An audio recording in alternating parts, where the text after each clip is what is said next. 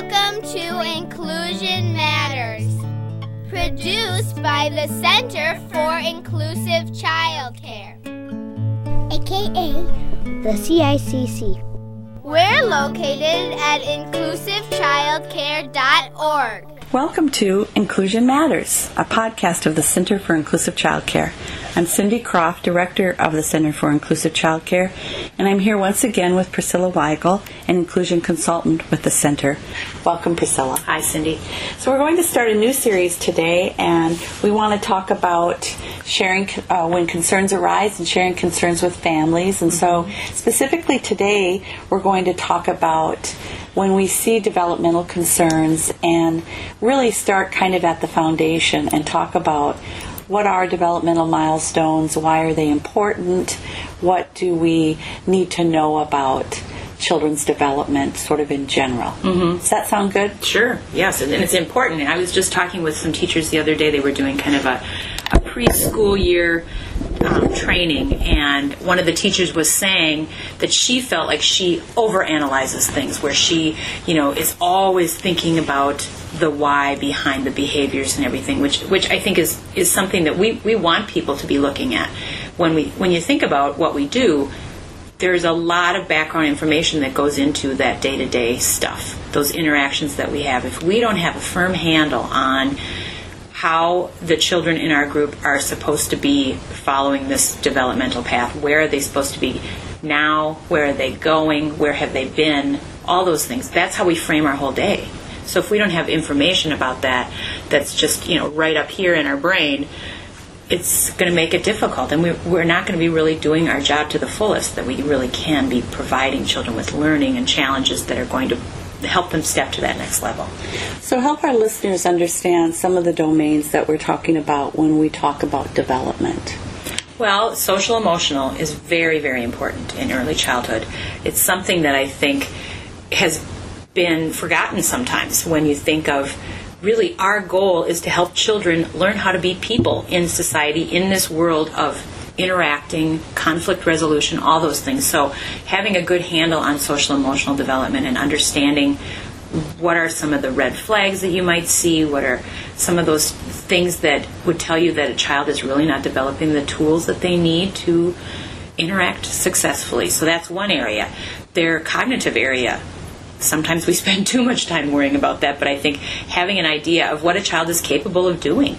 We expect toddlers to sit for a long story. Well, their brains just can't do that, and not that we shouldn't have high expectations for children, but just understanding, developmentally what they can actually accomplish in a successful way instead of setting them up for failure. So that's looking at just their language skills, their receptive language. How are they understanding that incoming information? Their expressive language. How are they saying what they think and feel and need? Are they communicating to others?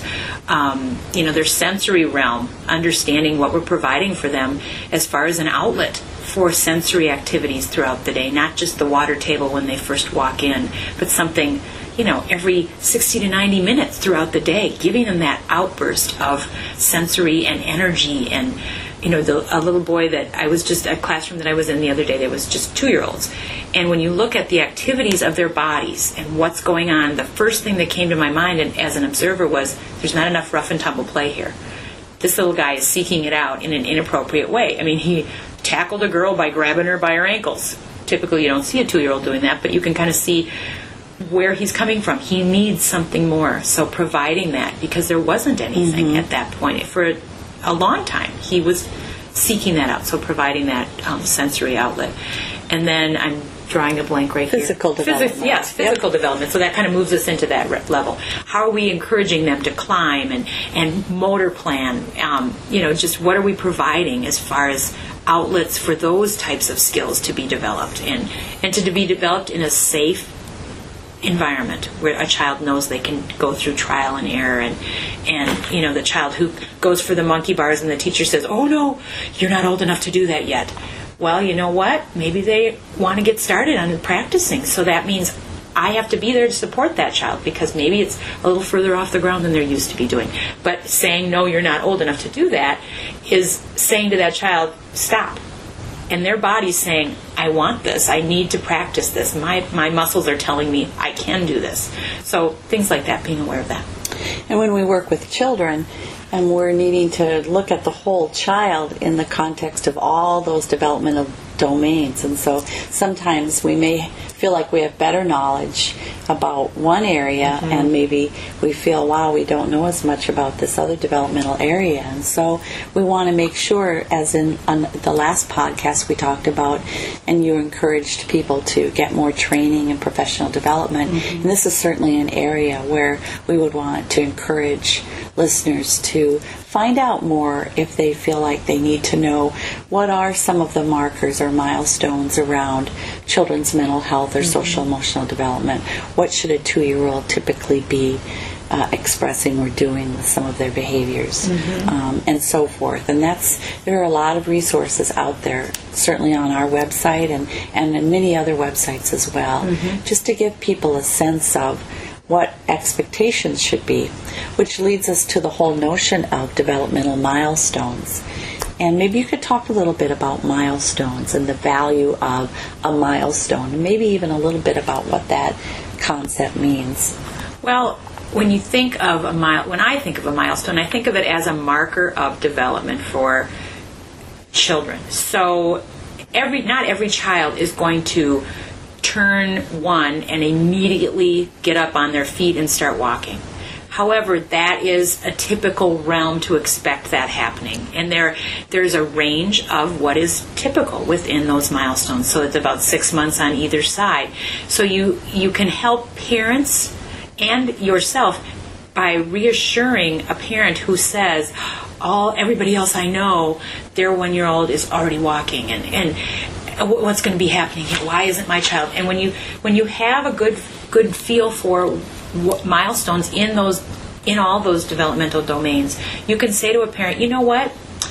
I look at your child in their language skills, their cognitive skills, their social emotional growth and everything. I'm looking at the whole child, and that's my job, and I see them developing along a real healthy path. And maybe they're a little bit lagging on the gross motor realm. But you know what? I'm not concerned about it because I see them moving typically through these milestones. They're not stopped. They're not stuck. I'm seeing the whole child develop here in a healthy pattern. And that just, to a parent, it's a huge sigh of relief. But as a provider, if I don't know that, if I don't have a good confidence and a good confident feeling about that, I'm not going to be able to reassure that parent.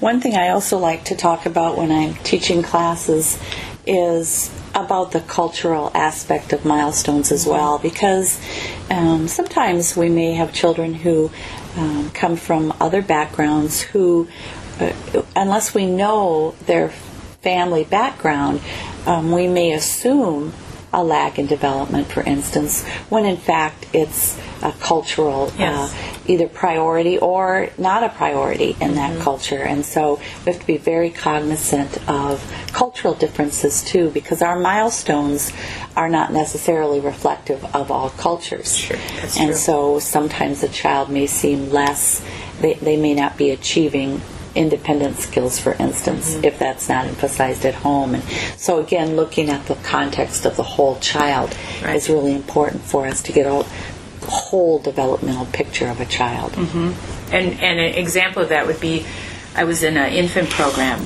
and a baby was appearing to have gross motor delays. Well, as we talked about things more, it came out that grandma was living with the family and she was helping care for this child, and it was very much a traditional role of the grandmother and the caregiving to provide for this baby by carrying this baby where she needed to go and holding her a lot, and that type of thing. So this child wasn't getting a lot of encouragement to move gross motor wise because she had all these people doing these things for her. So then helping as a provider to encourage parents to understand that, I understand that that's important to you too. Let's try to help her move toward the next level developmentally in a gross motor way by providing her with opportunities throughout her day to move and use those muscles in different ways. And so the teachers really had to think through how they were going to present that to the family. But when we, got more information from that family, we understood, it's not necessarily delay, it's just a lack of exposure and opportunity. Yes, that's a very good example, Priscilla. I do want to let listeners know that on our website, www.inclusivechildcare.org, we do have developmental milestones, and also there are developmental milestones on the Centers for Disease Control website, particularly around social emotional, and there's also some good milestones on the there's a speaking and hearing language website that is that is also connected to on our website as well. There's a link where providers could also go and find a good milestone chart around language and speech skills as well. Wonderful. So I think this is important, and it really segues to what many providers understand the value of development and probably know a lot about development. But then the part that becomes difficult is, how do I know when development is maybe a concern or is there a red flag? And that's what we're going to talk about in our next podcast. Great. Thank you, Priscilla. Thanks. That's all for now. See you next time.